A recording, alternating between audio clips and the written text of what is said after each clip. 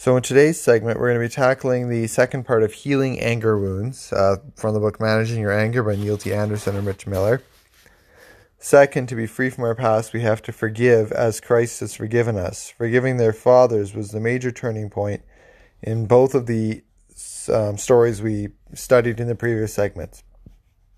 Whenever we are asked to help someone who has a root of bitterness, the source of their problem has always been unforgiveness. There's no bigger issue in Christendom than forgiveness. Without God's forgiveness, we are hopelessly lost.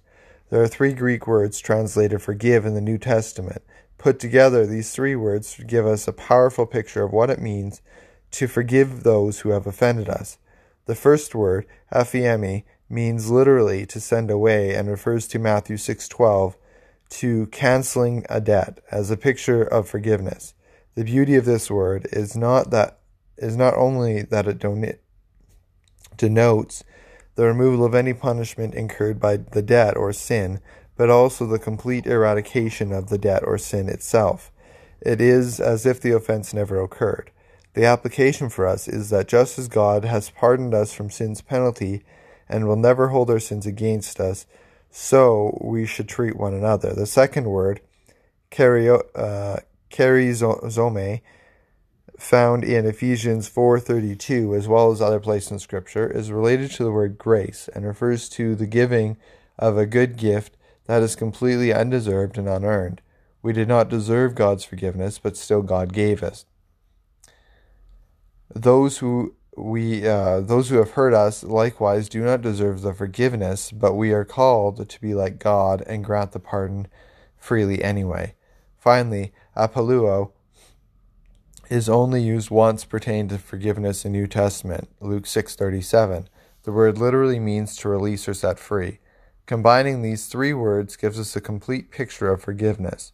To forgive one another is to give that person an undeserved gift by canceling out their debt of sin that is owed to you, demanding nothing in payment, releasing that person, and setting the person completely free by not holding the offense against them anymore. That is exactly what God in Christ has done for us, and what He has instructed us to give others. Colossians 3:13 and Ephesians 4:32. Freely we received, and freely we give. In the middle of the Lord's Prayer, we are instructed to ask our Heavenly Father to forgive us our debts as we have forgiven our debtors. Matthew 6:12. Why is that?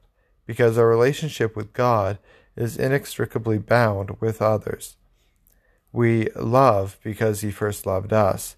If anyone asks or says, I love God and hates his brother, he is a liar, for he who does not love his brother whom he has seen cannot love God whom he has not seen. And this commandment we have from Him, whoever loves God must also love his brother. 1 John 4:19-21. That is humanly impossible without God's grace within us. Previously, we explained that agape, God's love, is not dependent upon the object. God is not asking us to like an abuser. Nobody can order their emotions to do that. He is asking us to relate to others as He has related to us, to do the right thing on their behalf, whether we feel like it or not. That may include tough love, like turning them into the police or exercising church discipline, which is a proof of our love. Doing the right thing does not negate the need to personally forgive the one you are confronting. Peter asked Jesus, Lord, how often shall my brother sin against me and I forgive him? Up to 7 times. Jesus said to him, I do not say to you up to 7 times, but up to 70 times 7. Matthew 18:21-22. Then Jesus told a parable in verses 23-25 about a king who wished to settle accounts with his servants. One owed him 10,000 talents, and he couldn't possibly pay such a debt, which was way beyond a lifetime of wages. So the king ordered him to be sold into slavery. The servant fell on his knees and begged for mercy, promising to pay everything. Out of pity, the master released him and forgave his debt. 3 words need to be defined before we finish the parable: justice, mercy, and grace. Justice is fairness or rightness. If we meted out justice, we would be giving someone what they deserved. God is a righteous God and cannot be otherwise. If he gave us what we deserved, we would all go to hell. Justice has to be served, and that is why Jesus went to the cross. He took upon himself the punishment we deserved. God is also merciful. But when the goodness and loving kindness of God our Savior appeared, he saved us not because of works done by us in righteousness, but according to his own mercy. Titus 3:4-5. Mercy is not giving someone what they deserve. If we throw ourselves upon the mercy of the court, we are saying, I was wrong, but I'm asking for leniency, that you don't give me what I deserve. Grace is giving undeserving people what they need. Everything good in life, indeed life itself, originates from God. We love because he first loved us. We are to be merciful as he has been merciful to us. In other words, in mercy, don't give people what they deserve, but don't stop there. Be gracious. Give them what they don't deserve. Love your enemies and do good and lend, expecting nothing in return, and your reward will be great, and you will be sons of the Most High.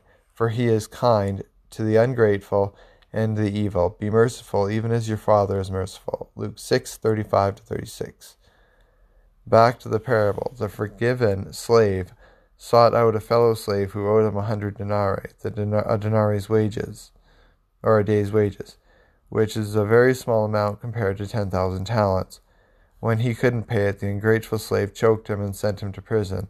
The point that can't be missed is that the moral disparity between us and God is thousands of times greater than that which exists between us and the most offensive of people.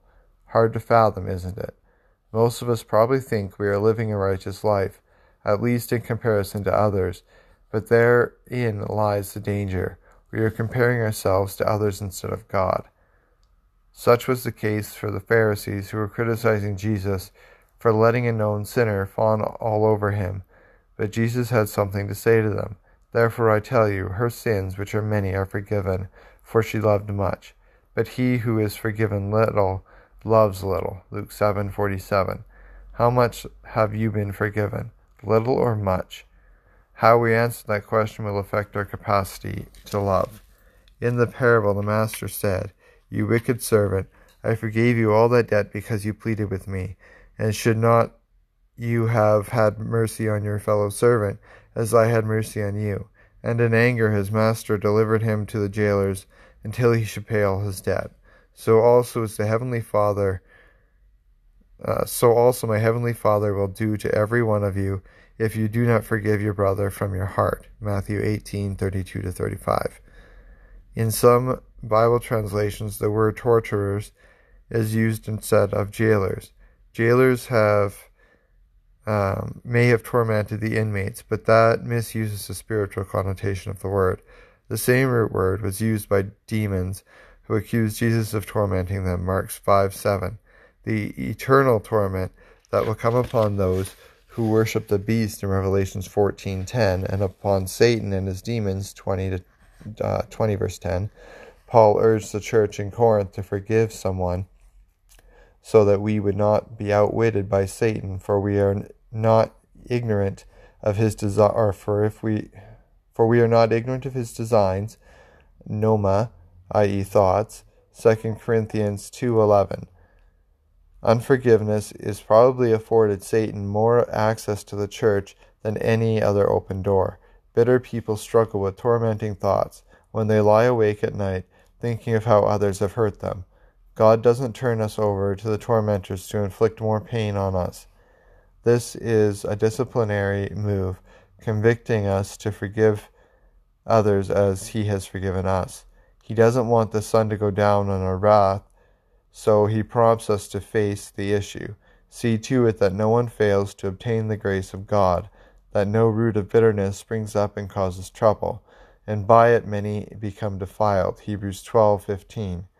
We try to push down the painful memories, but God is trying to surface them so that we can let them go. Forgiveness is to set a captive free and then release that we were slaves, or realize that we were captives. Without forgiveness, we are bound to the past. Forgiveness is not forgetting. When the Lord says he will remember our sins no more, Isaiah 43:25, he is not saying that he will forget them. God couldn't forget anything, even if he wanted to, because God is omniscient. It means that he will not take the past and use it against us in the future. As far as the east is from the west, so far does he remove our transgressions from us. Psalm 103:12. When we say to others, 2 years ago you did, we are actually saying, I haven't forgiven you. There will be no harmony in our homes and churches if we keep digging up the past and using it against each other. That doesn't mean that we don't testify in a court of law to ensure social justice. We should do that, but for our sakes we should forgive that person before we testify. God forgives, but he doesn't tolerate sin. Neither should we. We will never help an abuser by allowing them to continue in their sin. The abused have every right to set up scriptural boundaries to stop further abuse. If the abuser won't repent when confronted, we should report them to civil authorities. There are laws in the land against domestic and workplace violence, against verbal, physical, spiritual, and sexual abuse. We are fully aware of the risks involved in being a whistleblower at home or at work. We suggest legal counsel if that be the case. After speaking on forgiveness, an angry lady approached me and said, "Sure, I'm supposed to just forgive them for ruining my life. 10 years ago, my best friend walked off with my husband. That is tragic," I said. "I'm so sorry that happened to you, but you need to let that go." "But you don't know how bad they hurt me," she said. "They're still hurting you," I replied. "Staying angry with them is only hurting yourself. It is like swallowing poison, hoping the other person will die. I see a wounded lady with one arm in the air because God has a firm grip on you and won't let you go. Your other arm is hanging straight down because you are holding onto the past with all your strength. Why don't you let go of the past and grab hold of God with both hands?" "I'll think about it," she said. She went through the steps later that day, and the change was so dramatic that her pastor's wife wondered what happened to her when she saw her Sunday morning. Whoever wrote the following said it well. "Once I held in my tightly clenched fist ashes from a burn inflicted upon my 10-year-old body. Ashes I didn't ask for. The scar was forced on me, and for 17 years the fire smoldered. I kept my fist closed in secret, hating those ashes, yet unwilling to release them. Not sure if I could, not convinced it was worth it. Marring the things I touched and leaving black marks everywhere, or so it seemed. I tried to undo it all, but the marks were always there to remind me that I couldn't. I really couldn't. But God could. His sweet Holy Spirit spoke to my heart one night in tearful desperation. He whispered, "I want to give you beauty for your ashes, the oil of joy for your mourning, and the garment of praise for your spirit of heaviness." I have never heard such a trait as this: beauty for ashes. My sadly seen memory is for his healing word. My soot-like dreams for his songs in the night. My helpless and hurting emotions for his ever constant peace. How could I be so stubborn as to refuse an offer such as this? So willingly, yet in slow motion, and yes, while sobbing, I opened my bent fingers and let the ashes drop to the ground. In silence, I heard the wind blow them away from me forever. I am now able to place my open hands gently around the fist of another hurting soul and say with confidence, "Let them go. There really is beauty beyond your comprehension. Go ahead. Trust him, his beauty for your ashes."